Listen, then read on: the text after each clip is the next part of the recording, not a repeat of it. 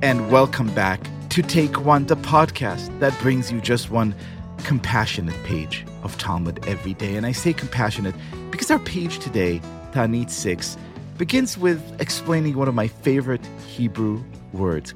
The first rain of the year, we're told, is called the Yoreh. Why the Yoreh? It's a great kind of mysterious name. So the rabbis offer a host of explanations. One is that the first rain, Yoreh, is called by this name due to the fact that it instructs, or moreh, people to plaster their roofs and bring in their produce from the field to their houses and to attend to all their needs in the field before more rain falls. But then it goes on to offer an even deeper explanation. Alternatively, Yoreh means that it falls gently and it does not fall vehemently.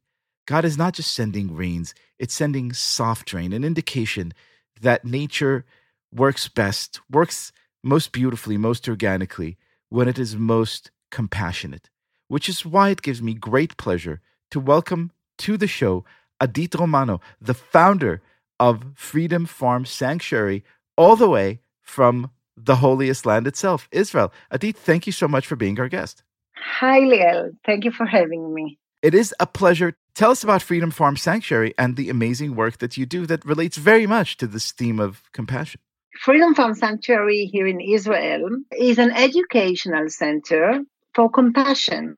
It serves as a shelter for rescued animals from the animal food industry. And we invite people to the farm to meet those animals after we recover them.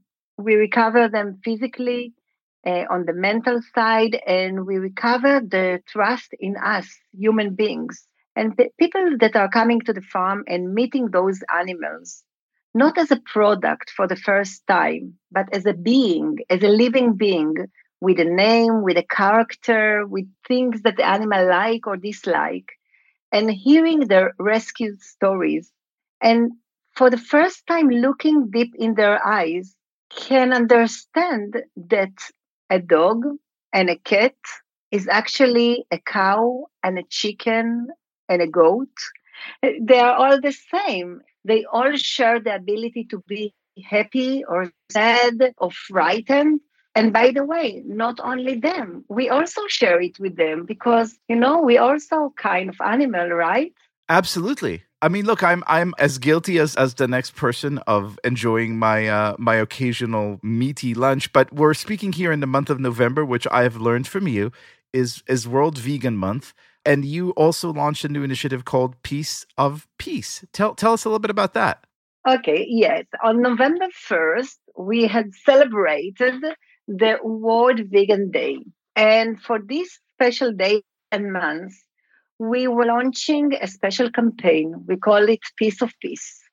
And this is a new and a first of its kind awareness campaign that is talking with all level of community to put aside our differences and come together for something we can all agree upon for the sake of the animals.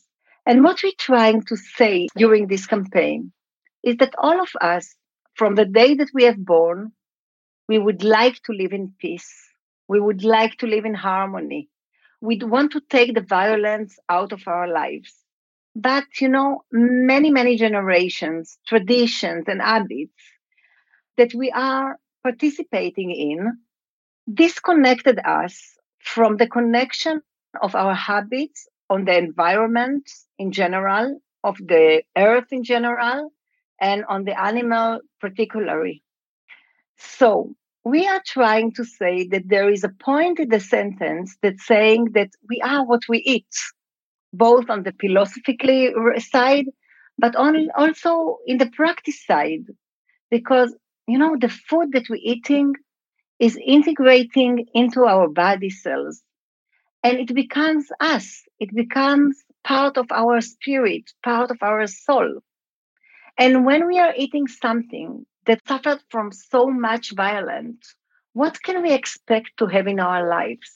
It's known that animals that under so much stress, they are producing a stress hormone.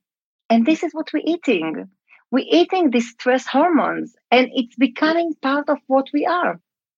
So we launched this Piece of Peace journey, and we are moving in Israel with a food truck. And we are serving people everywhere, in universities, in the streets, in the market. We are offering free of charge vegan shawarma. And we are asking people, is it tasty? And they're saying, it's amazing. We rarely can taste the difference. And we're saying, let's think about it. If we have the ability to live like so tasty and much more healthier and much more ecological life, and with so much opportunities without harming any creature on earth, so why wouldn't we? And this is the question that we are raising. And together with this journey, with this food truck, we have a sign, an advertising sign, where you can see a beautiful girl holding and hugging a baby lamb that we just rescued 1 week before. But in one of her hands, she is holding a fork. And there's a sentence saying that he is so sweet, I can just eat him. And we cross the word eat, and we put the word rescue and save.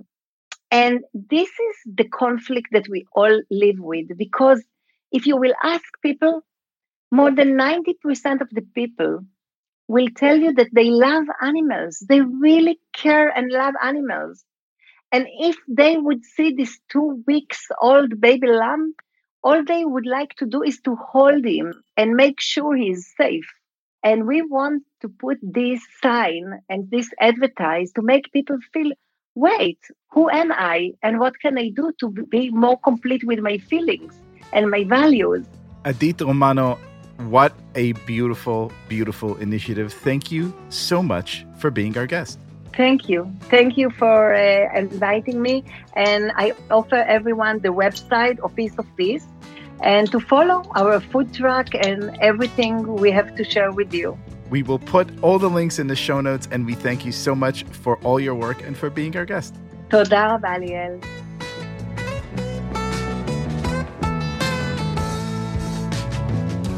This has been Take One, a production of Tablet Studios. If you enjoy this show, and I hope you do, please go and rate and review us on iTunes or whatever platform you use to listen to podcasts. Each week, we'll be releasing new episodes Monday through Friday, covering the entire weekly portion of Daf Yomi. I'm your host, Leah Leibowitz, and our producers are Josh Cross, Sarah Fredman-Ader, and Robert Scaramuccia, with help from Quinn Waller. For more information, go to tabletmag.com/takeone or email us at takeone@tabletmag.com.